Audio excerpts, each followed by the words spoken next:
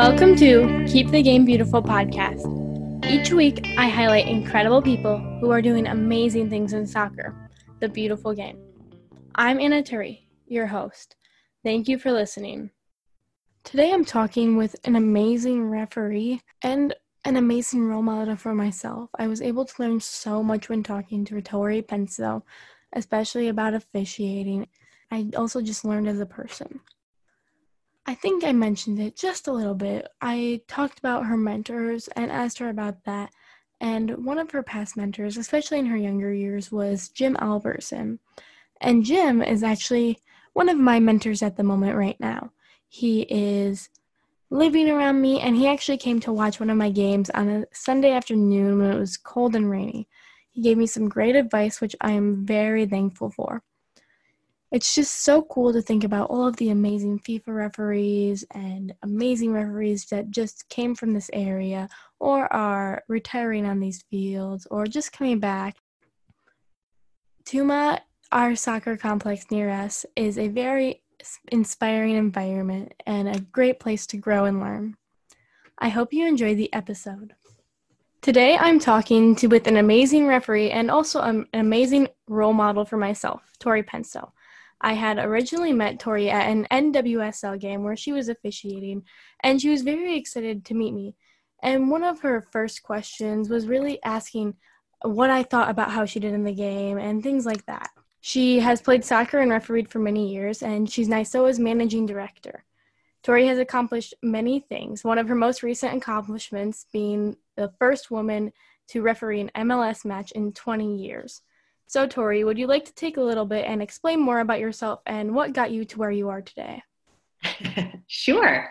Well, hey, Anna, thanks for having me. Good to see you again. It's kind of a whirlwind. It's been a whirlwind the last probably week or so, right? Following my big assignment in MLS. But it's been a very exciting one, right? I mean, that is the moment I've always dreamed of. So I've been just trying to soak it in and enjoy the moment, because we as officials don't often get these moments, right, that we get to celebrate. So a good friend tried to remind me just to enjoy the moment, right? These moments don't last forever. They're short, and then it's back to business, right? So trying to soak it up. So it's been a bit of a whirlwind, but as far as my experience, I started when I was 14. It's been kind of all over. It's been a lot of highs, been a lot of lows. If you talk to anybody who's had any bit of success, it's never a linear path up, right? It is always ups and downs, a few U-turns around the way, before we get to somewhere that we would deem as successful, right? But my journey's been interesting. It's been exciting, and I'm excited to chat with you today. On this podcast, I always start with the same 3 questions. So first, what does the beautiful game mean to you? This game means everything to me, right? I met my husband on the soccer field, all of my bridesmaids in my wedding I met playing soccer. At our house, it's soccer every day, right? It is ingrained in everything that we do. We speak soccer, even at the dinner table. There's not a day that doesn't go by that we aren't, as a family, discussing either tactics or strategies or approaches to the match. So it means everything to me. What are actions or things you do to keep the game beautiful? So this game can unify us in so many ways. We're all equal when we're out there on that pitch. And as officials, it's our job to kind of maintain that balance and ensure that it's played in a fair manner, right? The game can't be played without officials. We're a critical part of the game, right? Without us, there is no game. However, it isn't about us. And I think that's really important, right? Good officiating, we aren't seen or heard unless we need to be. And preventative officiating can be one of the most beautiful aspects of officiating. You know, when I have a player who's sitting on a yellow card and he goes to make a challenge and I can say, don't do it right here, be smart, think about that. And I can prevent that second yellow card and that send off. To me, that's magic, right? That's some of the beauty of what officiating can offer and the value we can provide as officials when we can prevent players from maybe making a mistake, right? Oftentimes, and that is one of the beautiful things about the game, and one of the things I love so much about officiating is we have an opportunity to make the game better and be a contributor to a successful match, How do you encourage others to keep the game beautiful? I would say one of the central aspects of our world as officials is giving back to others, just like others have done for us, right? Teaching others about the game, about the tactics, about what makes it beautiful. It's flowing. The law book can bend, but it doesn't break. It's a dynamic game. It's evolving. It's truly the most beautiful game played in the world, right? Passing on that passion on to others is important to keep young kids like yourself, Anna, interested and engaged in this as a profession, because that's what it is. It's a profession. How did you first get involved in officiating? So I was 14 years old, and my mom was like, "Hey, you should get a job." And I was like, "Okay, cool. Like, some of my friends work at the mall. Like, I'll explore that." And she was like, "Why would you want to work at the mall when you spend all your time at the soccer field? Why don't you just work at the soccer field?" And I was like, "Oh, didn't think about that." She's like, "You get paid cash." And at the time, I didn't really know the value that was. I was like, "Okay, cool, whatever." And she's like, "Why don't you try? You can run around, be outdoors, stay healthy, stay fit." And I was like, "Hey, okay." And enjoy the game in a different way. And I was like, "I'm interested. Cool." So I started when I was a young girl. Both my two older brothers actually refereed as well. So they taught me a thing or two along the way. But I didn't necessarily know it was more than a weekend job that earned some cash until a little bit later. So when did you make the decision to turn it into more than a weekend job? For me, it was just something I got as a 14, 15, 16-year-old making some cash on the weekend, right? Until I got invited to go to ODP camp, Olympic Development Program camp in Alabama. I was about 18 years old when I got that invitation. It was the first time I went out of state for a tournament. And what I learned there, it's kind of like a summer camp for officials, just like it is for the players. They get identified, they go there, they spend the night, they spend, every waking moment from breakfast, lunch, and dinner and training with their team. And our team is our fellow referees, right? And I learned that it was like something people took really passionate. There was the right mechanics. There was the right way to do things. And I learned that it was something that people practice. And it really was just like a player, you learn different tactics, strategies, and approaches. And I got really excited. That's when I kind of learned more about officiating and the right ways to do things, because I have a lot of stories from that camp where I did a lot of wrong things. And we do wrong things because we don't know any different. But that was really the opportunity I had. And then from there, I did a lot of youth tournaments from youth regionals, got selected to go to youth nationals, did a lot of amateur games, did amateur regionals, was selected to go to amateur nationals as well, and kind of went through those different pathways before I got identified and started working in the professional leagues. So at your first camp, was it hard to be away from family and learning all these new things and spending every minute about learning on soccer things? How was that? Yeah, I mean, at that ODP camp, I was thrilled. I was 18, like, get me out of the house. Yeah, but I'm sure, now, my husband, Chris, is also an official, and he has camp every other week. He has pro camp, and it's tough because we have 3 little girls, right? And so there's a lot of commitment that goes with that. And it is super tough to be away from the family. But we manage it and we balance things, and we know that this is a passion we both share. And so we make it work, right? But it certainly is challenging, and it has its challenges. But at the same time, in order for us to be effective, we have to be focused. And when you're officiating games and you're traveling here and there, the benefit to sit down for a week with your fellow officials and just focus on the profession, it helps us be better officials. We're talking about small nuances in positioning, the differences between, red cards and yellow cards, and the small nuances sometimes that differentiate those. That's what makes us true professionals, right? So we need that. So I think we understand the importance of it, and we're willing to sacrifice some of the challenges, I would say, for it. How important is the mentor relationship and having a mentor? Critical, absolutely critical. From whether I was, young, 14 years old, and sometimes your mentors then are just your peers a lot of times, right? And then you start to identify mentors as you kind of grow into it. But I've had mentors throughout my entire career, right? One of those actually was Nancy Lay, who was one of the first females to referee in MLS. Her and Sandy Hunt had the first match the same day. And she actually did my 8-7 upgrade when I was, probably 17, 18 years old. So it was awesome to have her perspective, because she talked to me about things that my other mentors that were male didn't talk about, right? Which was stop playing with your hair. Why are your shorts so high? Things like this that maybe my male counterparts weren't willing, maybe they noticed it, but they weren't willing to share that information because they didn't maybe know how to, right?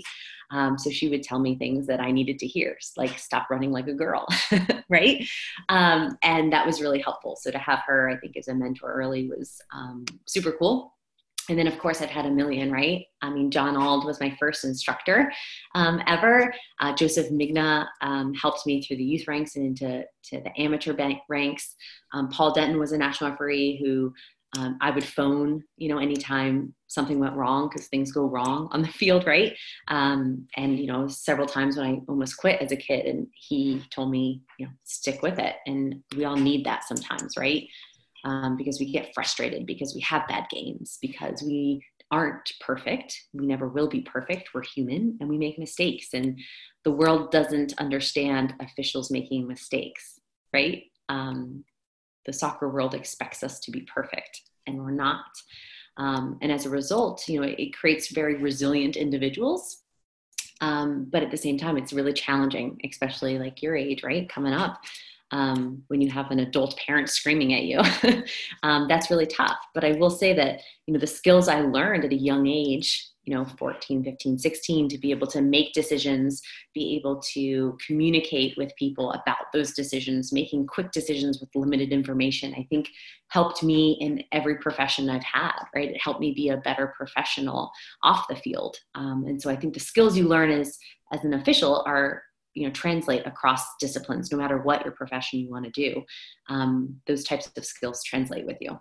So a few years ago, I actually had a pretty bad referee abuse and 10U core game. And I'm actually very happy that happened because it's developed thicker skin and I have a better perspective on the game. How have you seen your thicker skin develop over the years? Sure. I mean, it's like leather. You want to touch it? Every referee has that, female, male, young, old, like we all have experiences of bad games, whether we did something wrong or it was just perceived that we did something wrong. Right. And unfortunately, when you're young, you don't have video evidence to be able to go back and look and say, did I get the call right? Right. Like we don't have that validation, unfortunately. But at the end of the day, the laws are the foundation. And if you know that you're making the right calls based on the laws of the game, I think that builds confidence, right? So I think at the forefront, we have to have a good sense of the laws and know them really well. And that way we have a little more confidence in our decisions, right? Because a lot of times parents and players, coaches alike, may not know the laws, right? And I find myself, especially coming up through the ranks, like explaining those laws sometimes to people, right? But I think that builds confidence. And then I think, having a group of camaraderie, peers that you can you believe that guy, and have that dialogue with, I think is really helpful to have people to watch your game so that you can say, was I crazy? Like that was a penalty, right? And you can get kind of validation as you come up, I think is really helpful too. But yeah, mentors are critical. Peer-to-peer mentors, and then, mentors that are in a next level above you that you aspire to be, I think is really important as well. I had seen that you mentored at the WAGS tournament in the past. How else do you help to develop and support referees? Sure. I've really enjoyed my time at WAGS, and I've been a mentor there 3 or 4 years. And I love that event for a variety of reasons. I love that organization. I love their mission of keeping women and girls in the sport. I think that mission resonates strongly with myself personally. So I've enjoyed that event. And it's primarily focused on females, which is fabulous because you don't get many events like that. Outside of that, we always typically do a youth regional event as well, and we usually do that as a family. So my husband, myself, and my 3 girls come with us, and we instruct, and we have a mentor group, and that is for about 10 days during the summer. Always very challenging to get away from work and other commitments, but we've done that year over year now. 7, 8 years we've done that consecutively. So as our schedules get busy, it's more difficult to kind of peel away to give back, but we are committed to at minimum 2 events We hope to try and get 3 in, where we can go and be at a tournament and be on the grass fields with young aspiring officials and talk to them about everything from decisions to work-life balance to how do you get to that next level to goal setting. What does the next level look for them personally, right? And I think that's super important for professional officials and professional players to be accessible and to make ourselves accessible for others. And then outside of that, we do as much instruction as we possibly can. So, a handful of events across the US. We've done Washington's RDA event. We've done a handful of others where I go and instruct as well. So give back as much as we can during down weekends, whenever down weekends might occur. But it's, to me, giving back while it takes us away from maybe officiating that weekend, to me, it's the most fulfilling thing we can do. I walk away from a weekend on the fields with young kids so inspired, so encouraged, so fulfilled, like I had accomplished something very important that weekend, right? So as difficult as it might be to get us on that field sometimes, we walk away every time without a doubt, so happy that we were able to make it work. So we'll continue to do that. That's on my kind of every year thing. We look to do at least 2 tournaments. Obviously this year's been unique, and a lot of those tournaments didn't happen, but it looks like WAGS is going to have their event this weekend and I will be there. So I'm super excited. It's also the opening weekend of USL. So I'm going to do a few games and then fly out there and do a few days at the event and then fly out to another game. So it's going to be really hectic, but again, it's going to be worth it. I have no doubt. What is some of the best advice that you've ever received as a referee? Sure. That's a great question. I've gotten a lot of advice along the way, right? I think most recently, I received some amazing advice from Mark Geiger as I headed into my first MLS assignment. I was obviously nervous, very excited for the opportunity. It was a dream. It was everything I had ever wanted right in front of me, which can be intimidating at times. Everything you'd worked for is right in front of you. Don't mess it up, right? So I was nervous to say the least. And he sent me a note and he said, it doesn't have to be perfect. It needs to be good, but it doesn't have to be perfect. Just be you. Do what got you here. And it was the perfect advice at the perfect moment for me. And I think advice is not just about what it is, but also timing is everything.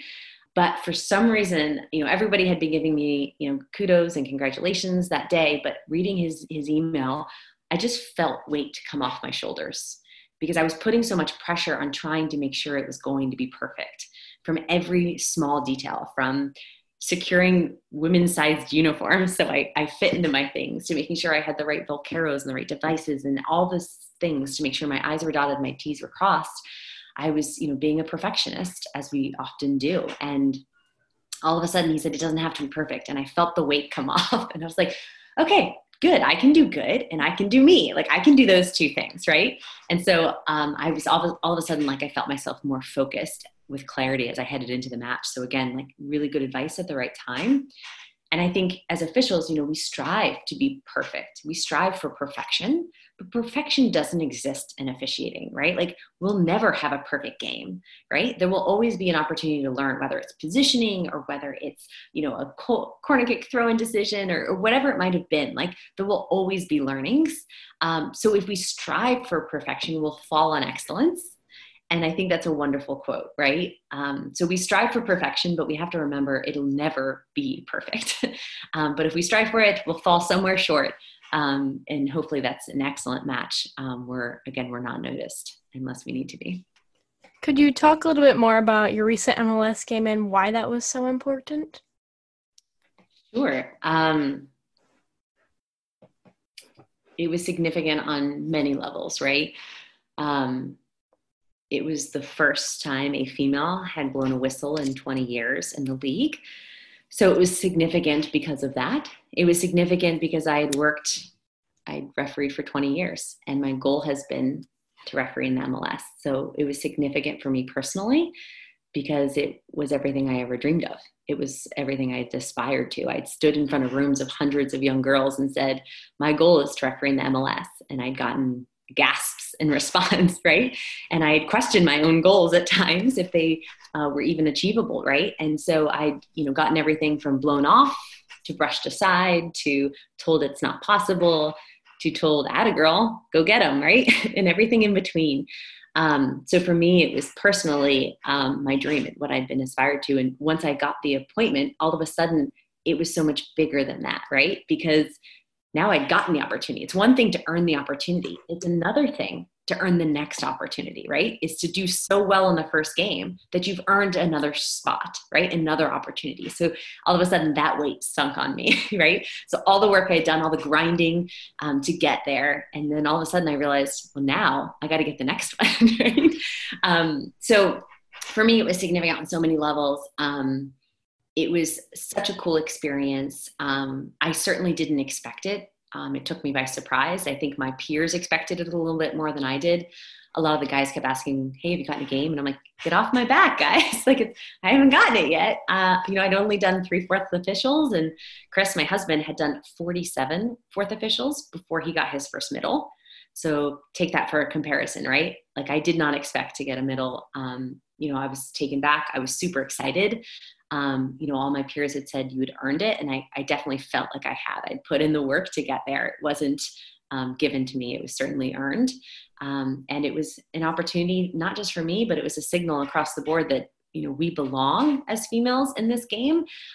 There's a spot for us and we can do an excellent job. And so there was a little extra weight going into it. So it was significant on many levels. I was super excited for the opportunity, and I'm really glad that the game went the way it did.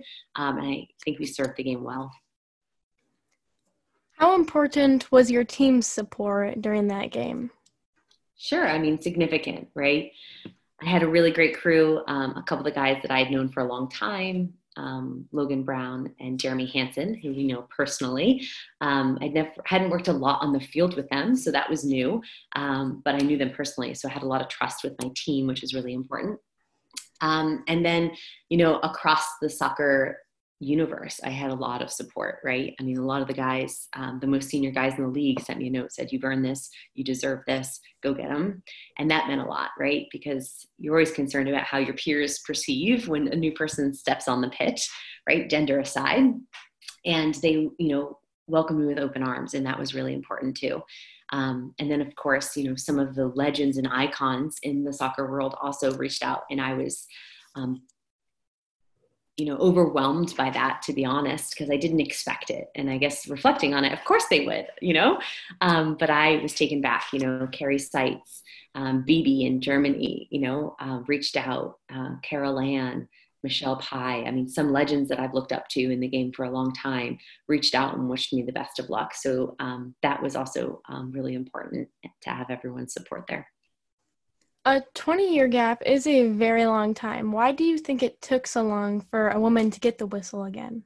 It's a good question. And you'd probably have to ask those that make that decision, those in charge who are responsible for making that decision, because I wouldn't know that answer. What are some of the next milestones that you'd like to see female referees accomplish in the U.S.? Sure. The sky's the limit, right? I hope that one day we're not talking about female referees. We're just talking about referees, right? And we're seen as such equals. That's my hope. Passing the men's fitness test is significant. It's a significant accomplishment. And I want to encourage other females, despite the name being the men's FIFA fitness test, it is possible for females to pass that test. And it's critical for us to be able to do the games we want to do. We need to be able to prove that we can physically be on that same turf as those men. So I think it's important from a physical standpoint that we challenge ourselves. And so I'm out there when I see young girls able to do a sprint under 6 minutes, I tell them that should be your goal, is the men's fitness test. And so I challenge young girls all the time to be physically able to do that test. But beyond that, my hope is that it's not another 20 years, right? We have a nice pipeline of females coming up the ranks, and I hope that they can look and see it's possible, and that they challenge themselves physically, mentally, that they get the right tactical experience, and that they're able to make it whatever that is. My hope is that we have, a strong group of female referees that are headed to the World Cup, maybe a men's World Cup. Maybe that's possible.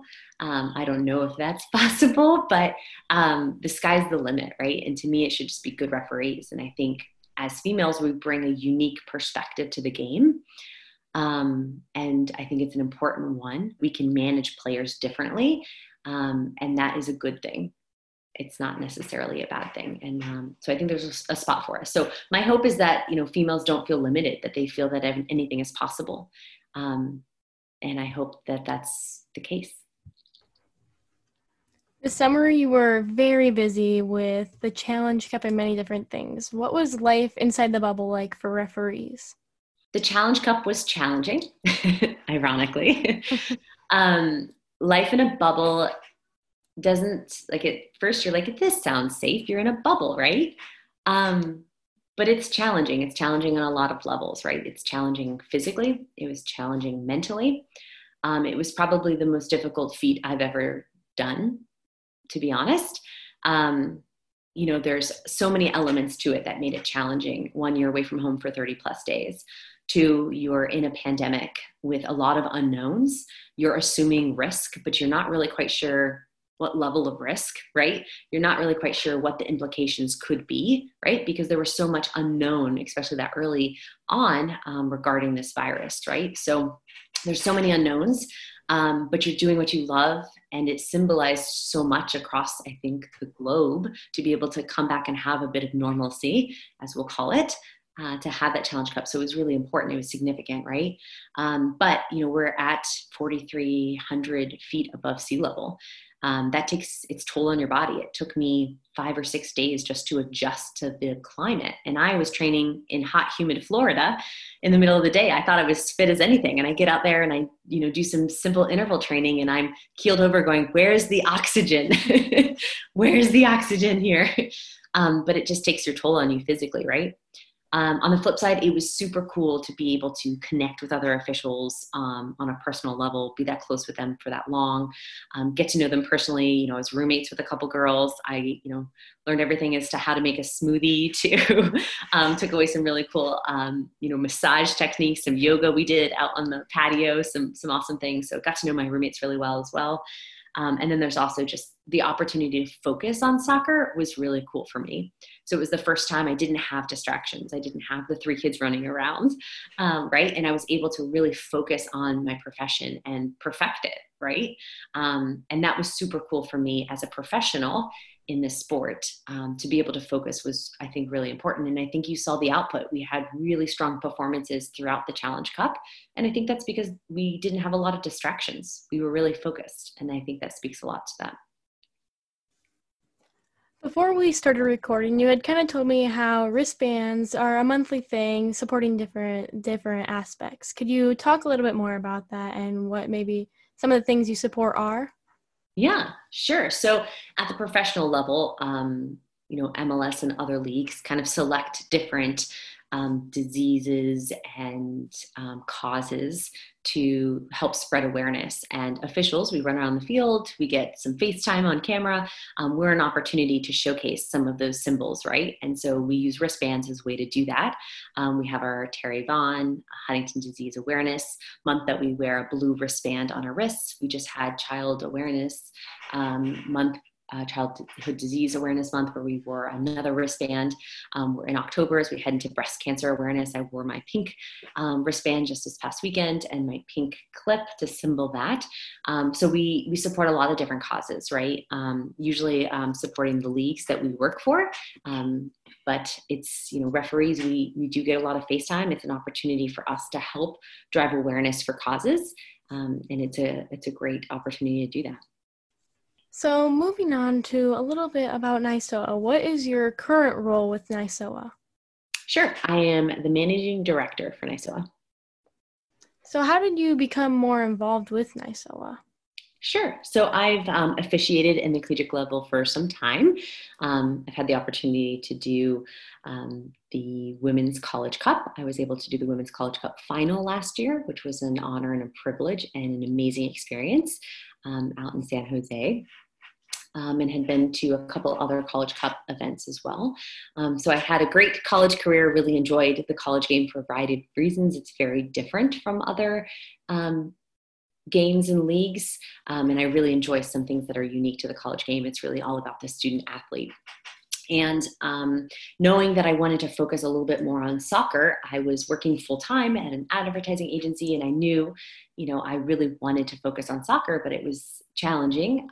I was given an opportunity to come join the NYSOA team in a part-time capacity, and that would allow me to be able to still travel and referee and not say no to any opportunity. And that was really important for me as I headed into 2020. I had heard wind that I might get some opportunities internationally for some tournaments. And unfortunately, you don't get a lot of lead time when those appointments come. You get short notice and you have to leave for a long duration of time. So often you get less than a week's notice and you have to leave for a couple weeks. And that's very difficult to do if you have a full-time career, right? So it was perfect for me, perfect timing to be able to take on this endeavor.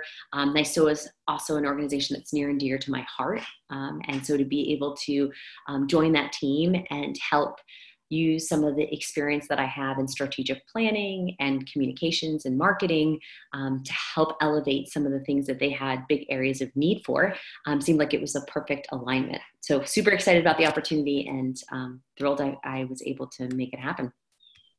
When did you decide, or how did you find yourself in this leadership?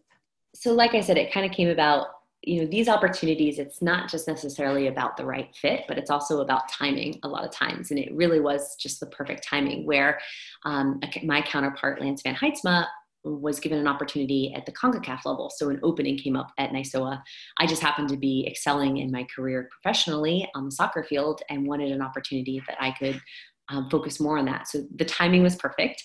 I think, my leadership skills have evolved. I've, been the director of strategy, director of client development in my corporate career. So I have continued to grow and blossom and kind of climb the ladder, if you will, in my corporate careers. Also had my MBA. And so I had the right skill set to be able to provide value to this organization, not just from a leadership perspective, but also having had my MBA, having focused in strategic planning, having done digital strategy, and we were kind of moving this organization to be more relevant in a digital era. So my expertise was a perfect fit for what they needed. So it just aligned out really well. And I've been able to hopefully make some really positive impacts in the organization. We're focusing now on diversity and inclusion, and that's a bit of a passion project for me. But I'm super excited about having a female in a leadership role because I think it's important that we have more diversity, more variety of voices in places that make decisions for organizations. So now we have a value that is focused on diversity and inclusion. We have a committee that is focused on it. We're actually meeting tonight. And we're hopefully going to put together an action plan to help make sure that NYSOA as an organization is more inclusive, is more diverse, is more thoughtful and intentional in our actions in that arena as we move forward. So all to say, I think women in leadership roles is really important, and I think we can add a lot of value. So this past summer, NYSOA tried to provide support for officials that lost games due to scheduling. Can you talk a little bit more about this and the support that was given? Sure, absolutely. So this pandemic has been challenging for everyone in a variety of different ways. Some people have been hit more significantly than others, right? We need to have empathy and understanding that the world is a little upside down at the moment, right? Having an organization like NYSOA with 5,000 members, we had an opportunity. We had a platform.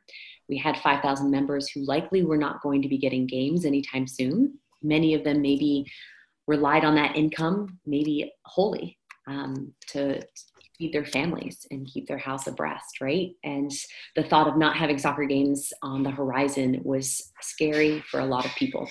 So we reflected as an organization. We said, what can we do to help? How can we help? And we requested some funds from the NYSOA Foundation Fund, and we were able to very quickly, I think, once we got it approved within a week or two, had the program put together. And we had a stimulus quiz that would both educate our members so they could get some training, but also provide winnings and earnings to those in need. we had several members who won earnings and actually forfeited those earnings. And so that we could go back into a redrawing, and only those members who really needed it were able to absorb it, which I think speaks volumes about the NYSOA family and the NYSOA community that we have. But we were able to give away $10,000 to our members over an 8-week period. So we saw the opportunity, we took quick action, we got the funds, and we made sure that we were able to deliver it. We weren't giving away free money. They had to work a little bit. They had to get the questions correct. But at the end of the day, we were really proud to be able to offer that opportunity in a time of need to our members. And I think it speaks volumes to the organization that we are. During this time also, there was a lot of new content put out and more webinars. And how did this come about? Sure. So we typically have summer clinics. And then when the pandemic hit us, we recognized that we weren't going to be able to have in-person clinics anymore. And probably for the foreseeable future. And so we had to act quickly because our members still needed to be educated. We still needed to provide value as an organization. So we decided to move everything online. Myself, having been a professor at the University of South Florida, had some experience working with Zoom. My classes had shifted online, so I was very familiar with the engagement features of Zoom, that you can have webinars, you can have engagement, you can have breakout rooms, you can have raise your hands, you can have polling, and all the features that webinars provide and how easy they really are to turn on.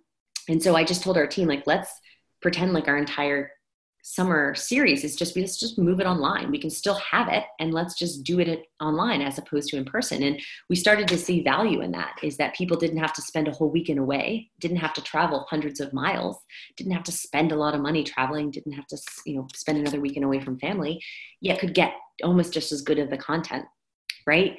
So we saw tremendous value in the online model, and we were able to shift everything and actually ended up doing more education, I think, this year than we ever have in our history as NYSOA. And I think we're really proud of not just the content and the amount, but also the quality of the content we've been able to put out. So I'm really proud of the team and what they've been able to accomplish. And I think we set a precedent for what the future will hold. And I think, our model will change. I think we'll see more online webinars and clinics and seminars. I think we'll see more impactful in-person clinics. Like we may just have one really big summit and then everything else be online, because we can be more accessible. We can have people from all over. We can still have engagement, and we have to take a look at our instructors, because it's difficult to instruct on a webinar. It takes different skill sets. I react a lot by the audience. I say right a lot. And I realized when I was in a webinar, I kept saying right and nobody was answering me because you're in a webinar, everyone's on mute. So it's a little bit different, right? And so it takes a different instructor. It takes different training. Some people who are really good in person aren't good on a webinar, and that's okay. But we have to, be honest about our skill sets and train those who are really good instructors to be good online as well. So I think our model will change moving forward, but I'm really proud of what the team's been able to accomplish, really reactive to the circumstance, but we reacted well, I think. We have made it to our final question, which I ask every guest. What do you hope people remember about your impact to soccer and the world? That's a heavy question. I hope I gave a little girl a shot. I hope I can leave behind a path that is more worn than the one I walked through. I hope that those that come after me can climb on my shoulders and take their game to the next level and reach a little bit higher than I was able to because of what I was able to achieve. And I hope that I leave the world in a better place than I found it. Today with Tori, we talked about so much. Her NYSOA role, her big, huge MLS game, the NWSL Challenge Cup, everything that leads up to her story, and just the way she referees and her personality. It was so much fun to talk to her and just learn from her. I was able to learn not only as an official, but also as a person. I'm very thankful that she was able to find time for me, especially in her busy, busy schedule. I hope you enjoyed the episode, and until next week, remember to keep the game beautiful.